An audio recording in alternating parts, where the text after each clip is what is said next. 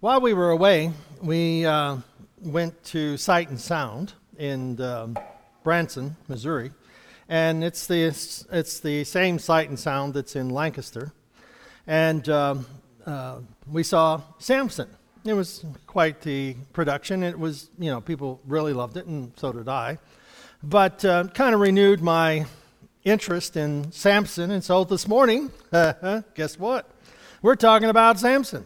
And I forget the title I gave. Samson, a man of divine strength and divine favor. I had a couple of different titles. Now, whenever you think of Samson, what's the one thing is there one thing that pops into your mind? Huh? Delilah. Okay. Anything else about Samson? He had long hair. He got his strength came from the Lord, So most of the time, whenever we think of Samson, we think of his failure, his moral failure, and Samson and Delilah. And yes, and that is true. He had that. But one of the interesting things as we look at this, and we'll start with Hebrews chapter 11, beginning at verse 32. And this is Hebrews 11 is the Heroes of the Faith chapter. Okay? And verse 32 says, "And what more shall I say? For time would fail me to tell of Gideon, Barak, Samson, Jephthah, of David and Samuel and the prophets, who through faith subdued kingdoms, administered justice, obtained promises, stopped the mouths of lions, quenched the violence of fire, escaped the edge of the sword, out of weakness were made strong, became valiant in fighting, and turned the armies of foreign enemies to flight." Now, did you notice Samson's name's in there? Now, you see, and one of the things we have to understand about this is grace is greater than our sin. Okay? You see, if we would like to look at, we look at Samson, and, yes, he had a moral failure, but in the New Testament, it doesn't talk about his great strength, and it doesn't talk about his failure. It talks about subduing kingdoms, administering justice, obtain promises, stop the mouths of lions, quench the violence of fire, escape the edge of the sword, out of weakness remain. Samson fits almost every one of these characteristics. And that his life is more than just his failure. And the challenge for us is to move beyond our failures and not allow our failures to influence our future.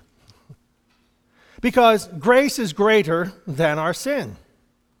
And that if in looking at what we have here in the New Testament and in looking at the life of Samson, his goal was to begin the defeat of the Philistines. Now, going back, if you look at this, we find that Samson was one of 12 judges. Now, what happened? You have Israel coming out of Egypt. Moses led them out of Egypt and through the wilderness for 40 years and into the promised land, or almost to the promised land. Then Joshua took over, and Joshua led them, and they went into the promised land. But one of the problems that Israel had was they never drove out the enemy. And whenever we begin to see the analogies that go on in our own life, the little sins, the little things that we never fully conquer in our life, will come back to haunt us. And the challenge is that we get rid of them and that we keep them out. And that we continue to be vigilant in praying for God to keep them out. You see, once something is gone doesn't mean it won't try to get back in. See, sometimes we feel that, well, God delivered me of that, and now I'm suddenly facing it again. What's wrong with me? You're human. It's just, pinch yourself, you hurt. You fall down, you get black and blue. I mean, it just happens. So we're going to have these difficulties, and it's called being human. And Samson, he had his problems, but beyond that, we'll get to that in a moment. So after the death of Moses and after the death of Joshua, And there was, elders of Israel that were appointed to be rulers or helpers, under Joshua and stuff. They all died. Well, Israel then had a vacuum. There was no one to lead them. And they didn't have a central government. They had only the temple or the tabernacle. And you see, God was to be their leader. God was to be, in following God's laws, was to be a way of bringing the people together. But whenever the children of Israel, they didn't push out all of the enemies of the land, they began to intermarry with them, and they began to worship their gods. And they fell into idolatry, they fell into sin, and they lost their contact or their covenant with God. They walked away from their covenant with God. So, in Judges 17:6, it says, "In those days there was no king in Israel. Everyone did what was right in his eyes." They did what they saw fit. Can you imagine what would happen in our world if everyone did what they saw fit? Now, we have a lot of people who try to do that, and they end up in prison, or they end up, hurting and, whatever. So there are laws that are community laws that are hopefully for the betterment of all. And we don't sometimes like those laws because they interfere with what we want to do or infringe on our territory, but they are there for a purpose. Now, one of the things I didn't quite understand or figure out, whenever Joshua and them divided up the promised land, they gave each of the 12 tribes a certain area of ground, certain area of land. Well, the tribes, all of those tribes, they were fiercely independent. So they would fight against each other, and the book of Judges even has their own civil war that they had between each other. So they were very fiercely independent and would, if their cousins, got in trouble, they'd say, well, good for them, they deserve it, and they wouldn't go help each other. Well, this is kind of why they didn't drive out the inhabitants of the land, because certain groups didn't fulfill and drive out the people. Well, the Philistines were this group of individuals who lived by the Mediterranean Sea, and there's like 5 cities. And the 5 cities were walled cities and 5 kings, and so they were very powerful. They had a very powerful army. They owned Israel. So what happens is, when we don't drive out our enemy will eventually try to subdue us. In this case, we have Israel being promised a promised land given to them by God.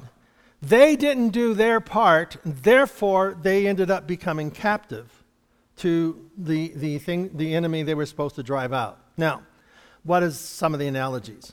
The analogy is that we have the power of the Holy Spirit. We have the Word of God. And there are things in our life that we need to allow God to help us drive out. Now, these may not be sins that are going to put us in hell. These just might be things that are, I'll jump ahead. Imagine that, jump ahead. We have Samson, we have Delilah. Okay, most of the time we think, okay, this guy is pretty dumb, he's a judge of Israel, and God comes upon him, and the Spirit of the Lord comes upon him, and he does many fantastic, wonderful events. I mean, he has superhuman strength. He decides he wants to have a wife, okay? That's a good thing. But he went to the Philistines, and he saw a woman there, and he wanted her to be his wife, and he tells his dad, I want her to be my wife, go get her. And Dad should have said no, but you don't want to disappoint your son who's, he's a man with God.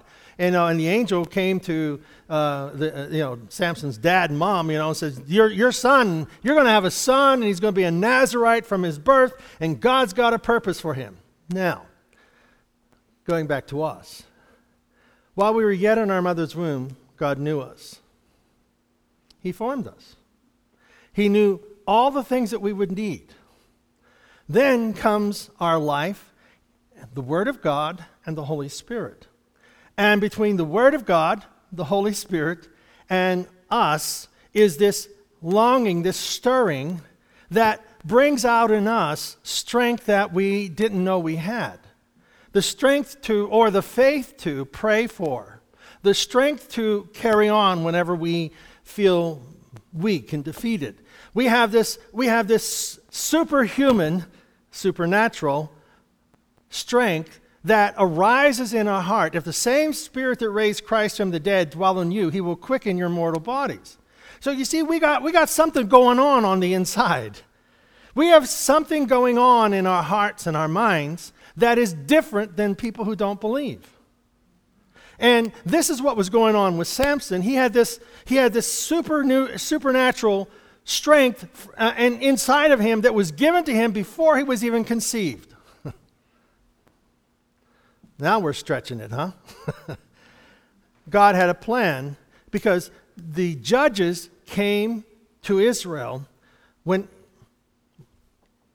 This is where we get the grace of God. Israel didn't do their part. They didn't fulfill what God commanded them to do. Drive the enemy out of the land. Okay? So they settled for second best. We'll just cohabitate with them. And they intermarried with them. Then they started worshiping their gods. And then those people conquered them. They became their slaves again. Israel, the children of Israel became slaves to the Philistines. So what do? They cry out to God and ask God for help. And what does God do? God is faithful to the promise He gave to their fathers. God is faithful to the promise He gave to Abraham. He gave to Isaac. He gave to Jacob. He is faithful to the promise. He said when to Abraham, I'm going to take you to a land that I'm going to give to you and to your descendants, and they're going to be as numerous as the stars in the sky, and this is going to be your land. And these people are crying out. They've done all the wrong things, as it were, and they're crying out because they've allowed themselves to become slaves again to the people they should have driven out of the land. And what does God do? He shows up to honor His promise. God will always honor His promises. Our failures do not negate the promises of God. It doesn't matter how many people don't believe. It matters who does believe. Your belief is enough to move the hand of God. Amen? Your prayer is enough to move the hand of God. Because you have the promise in your heart that caused you to pray in the first place. And what the devil does is he tries to get us to think about our failures when God is trying to get us to remember His promises and His grace. You see, Samson is a man of great strength. You and I are people of great strength. One of the judges is Gideon. And Gideon, these enemies of Israel, they would come in when it was harvest time, and they would come in and plop down in the middle of the fields and take all their grain and everything. And Gideon was on the threshing floor, hiding and trying to get some wheat out there so he could have some bread. And the angel shows up, and Gideon, thou mighty man of valor. And Gideon says, who, me? You see, we don't realize who we are. And that's because we don't listen to the right voices. So Samson wants a bride. And they go down and so they get a riddle, so you have to know the story. But I don't want to go there. It takes too long. Read the book. Read the book. And you'll find out that Samson kills a lion with his bare hands. It's kind of hard to do. And anyhow, he gives the riddle and all this kind of stuff. And he ends up, his wife is given to his best man. Imagine that. Anyhow, and he catches 100 foxes and lights up the fields and burns down the grain and all those types of things. But you can go through all of that.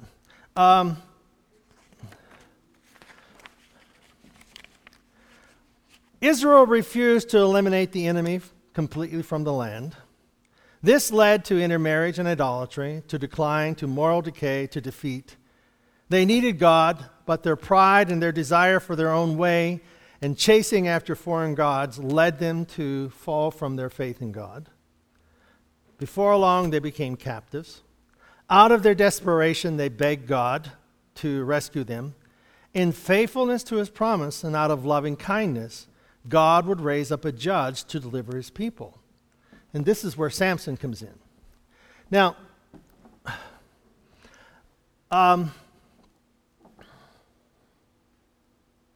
what does it take for a man like Samson? He was a judge for over 20 years. So it isn't like he had this total failure of a life. He was a man who judged Israel, who gave them direction, who was kind of like the man who, set people right.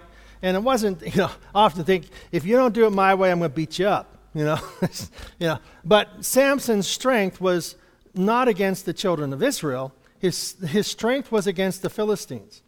Now, Delilah. We'll just jump over to this story where we're very familiar with. Delilah is a person that Samson falls in love with, and she is more concerned about her greed than she is about her love for Samson. But Samson has a weakness. Now, whether it's Delilah and her beauty, or whether it's for attention, or we don't really know. But you see, every one of us have Delilahs. Some of us have a temper. You see, well, how many times does it take? She played these games with Samson. Tell me your strength. Tell me your strength. And he would tell her one thing, and she would do that. And she, Samson, the Philistines are upon you, and he'd break it away. You'd say, well, he ain't too bright. If you travel around the track and there's a hole there and you fall into it, that happens. But if you go around the track the second time, fall in the same hole, go around the track the third time, fall in the same hole, sooner or later it becomes an IQ test, right? Well, Samson was, and we would look at this and say he's not too bright. Well, but you see, how many times do we listen to our failures over God's grace? How many times do we look at and listen to our low self-esteem? The voices in our head that say, you're not good enough. Or do you remember when? You see, those are our Delilahs. You see, and we will go and sleep with them. We will sleep with the idea that we're listening to the wrong conversations. We will get focused on our failures. We will pray hard at times and give up when it doesn't happen immediately. You see that we have these times in which God has answered our prayers and God has given us supernatural abilities or blessed our lives in a supernatural way. And it's a way in God's grace and mercy has just been poured upon us, and we are so, this demonstration of power and strength is in us, and we can move mountains and tear gates off of cities and carry them over the hill. We can kill 1,000 people with a jawbone of a donkey, and yet we fail completely by going to a prostitute and trusting our life with someone who is our enemy. You see, trusting somebody who is your enemy, the enemy of our soul, doesn't want us to know how important you are. Okay? The enemy of our soul doesn't want us to know that you can move mountains, that your prayers can change the lives of people, that your prayer can make a difference for your life and the lives of others. That whenever you quote the scripture, whenever you know there's a test, like Tuesday mornings, when I with the hospital, Tuesday mornings were difficult for me. Going back and working, they were just difficult. Well, you can't wait till Tuesday morning to say, okay, God, I need your help. We need to start a week, Friday, Friday's here, but Tuesday's coming, we need to start praying ahead of time whenever we know difficulties are coming, because we are building up our faith. We're building up our reserves, as it were. We're trying to prove something that we don't need to prove. That we would like to be equal to somebody else, but we don't think we are. We're not good enough. We don't have the abilities. We don't have the education. We don't have the upbringing. We don't have... You see, these are our Delilahs that we sleep with. And what they do is they rob us of our strength.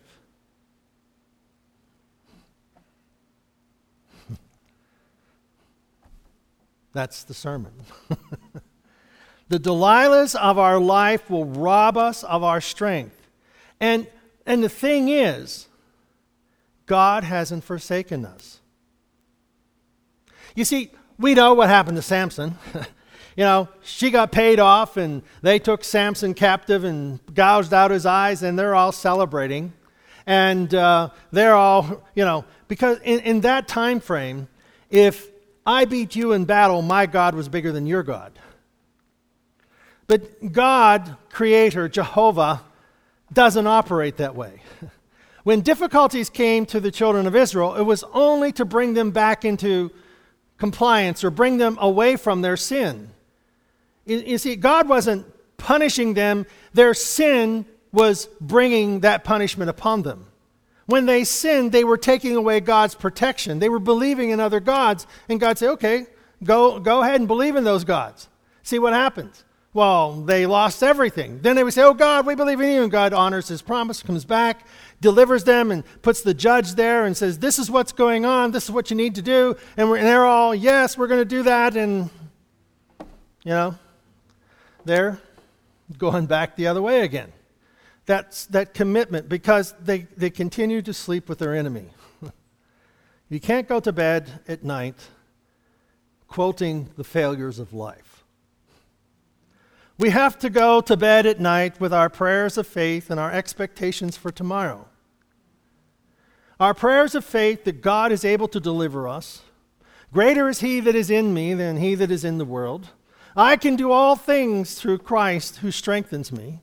That there is a place in the presence of God that nothing can ever come between me and God. God will never allow us to be separated. You see, we have our Delilahs, okay? And those things will gouge out our eyes. We will not have the ability to see the truth. Don't believe the lies. Don't allow them to take away your vision. Because where there is no vision, people perish. You see, so don't allow yourself to become blinded to what the realities of life are. I have a very real problem. I've got a very real God. I've got a very real promise. I've got a very real person, Jesus Christ, who abides with me and walks with me, and I am his and he is mine. I've got the power of the Holy Spirit. I've got the influence of God that circles me. I walk in God's steps. He walks with me. You see, we have all of this going for us, and what do? We settle into a relationship with somebody who's trying to destroy us. And that isn't necessarily a person. It's a thought. It's an action. And when Samson had his eyes gouged out and God came to him. You see, God doesn't leave us because we fail. God doesn't want us to die in our sin, our failures. So you see, Even look at Peter. Look at Peter denying Jesus. Look at Thomas. I'm not going to believe until I put my finger in his side. Look at all these people. What did God? He came to them. Go tell Peter. Go to Peter and tell him I'm alive. Peter, do you love me? Restoration. God is always restoring us. What is the enemy of our soul? Failure, this, that, whatever. The accuser. Jesus doesn't accuse us. He leads us. He doesn't guilt us. He encourages us. He doesn't blind us. He opens our eyes. So Samson, God comes to him and says, basically, Samson, your hair is getting long again. Your strength hasn't left you. So anyhow, Samson, he goes to the main pillars of the building.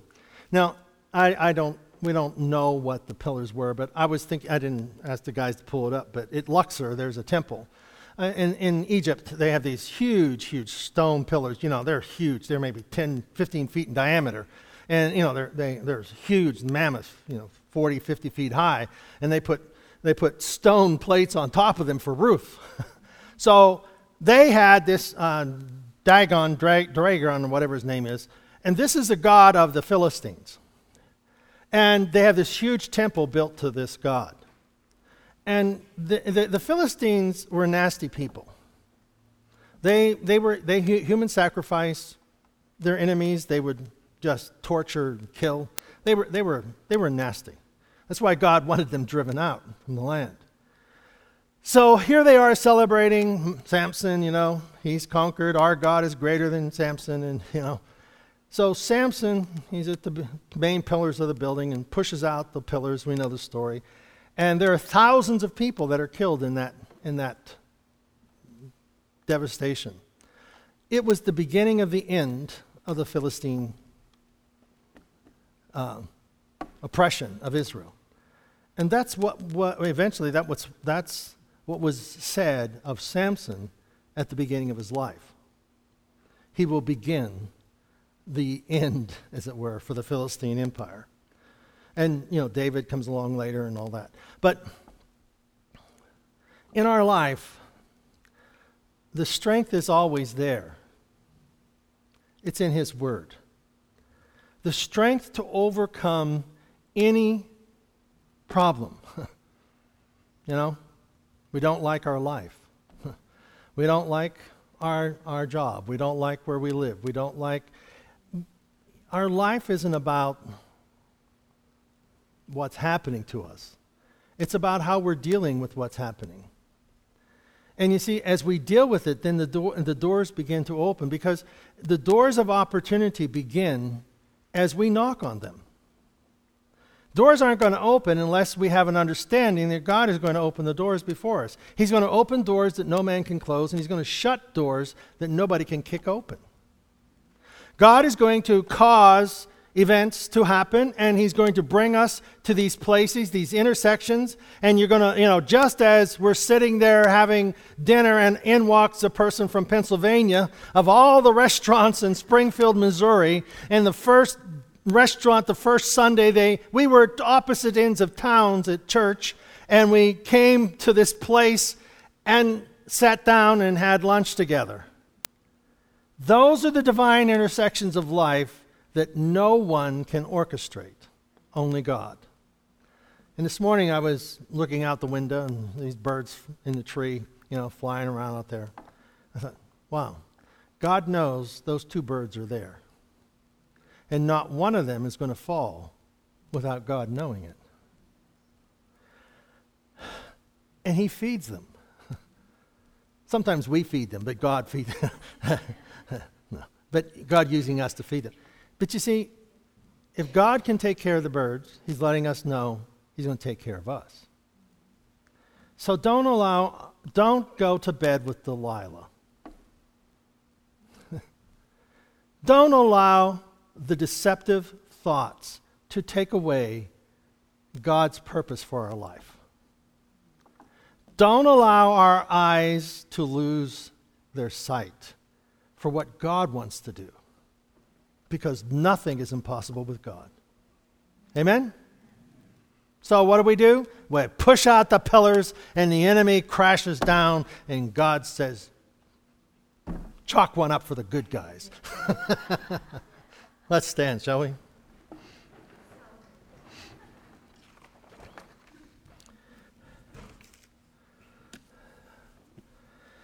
So,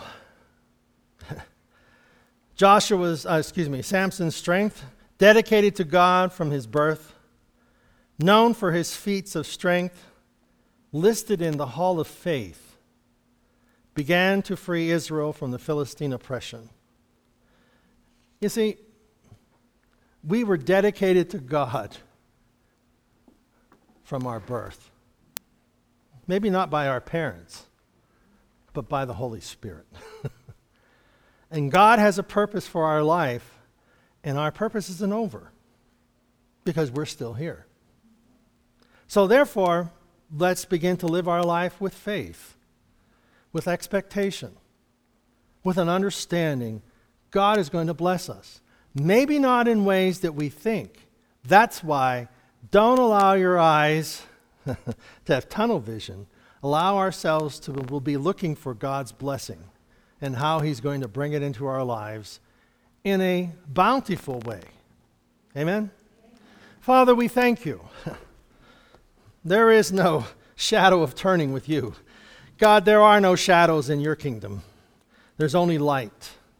And God, the light of Jesus Christ is shining on our path, and Lord, we are grateful that nothing can separate us from you. So help us, Lord, to defeat those thoughts, those things that we do or listen to or don't do. God, that we might become all that you intended us to be.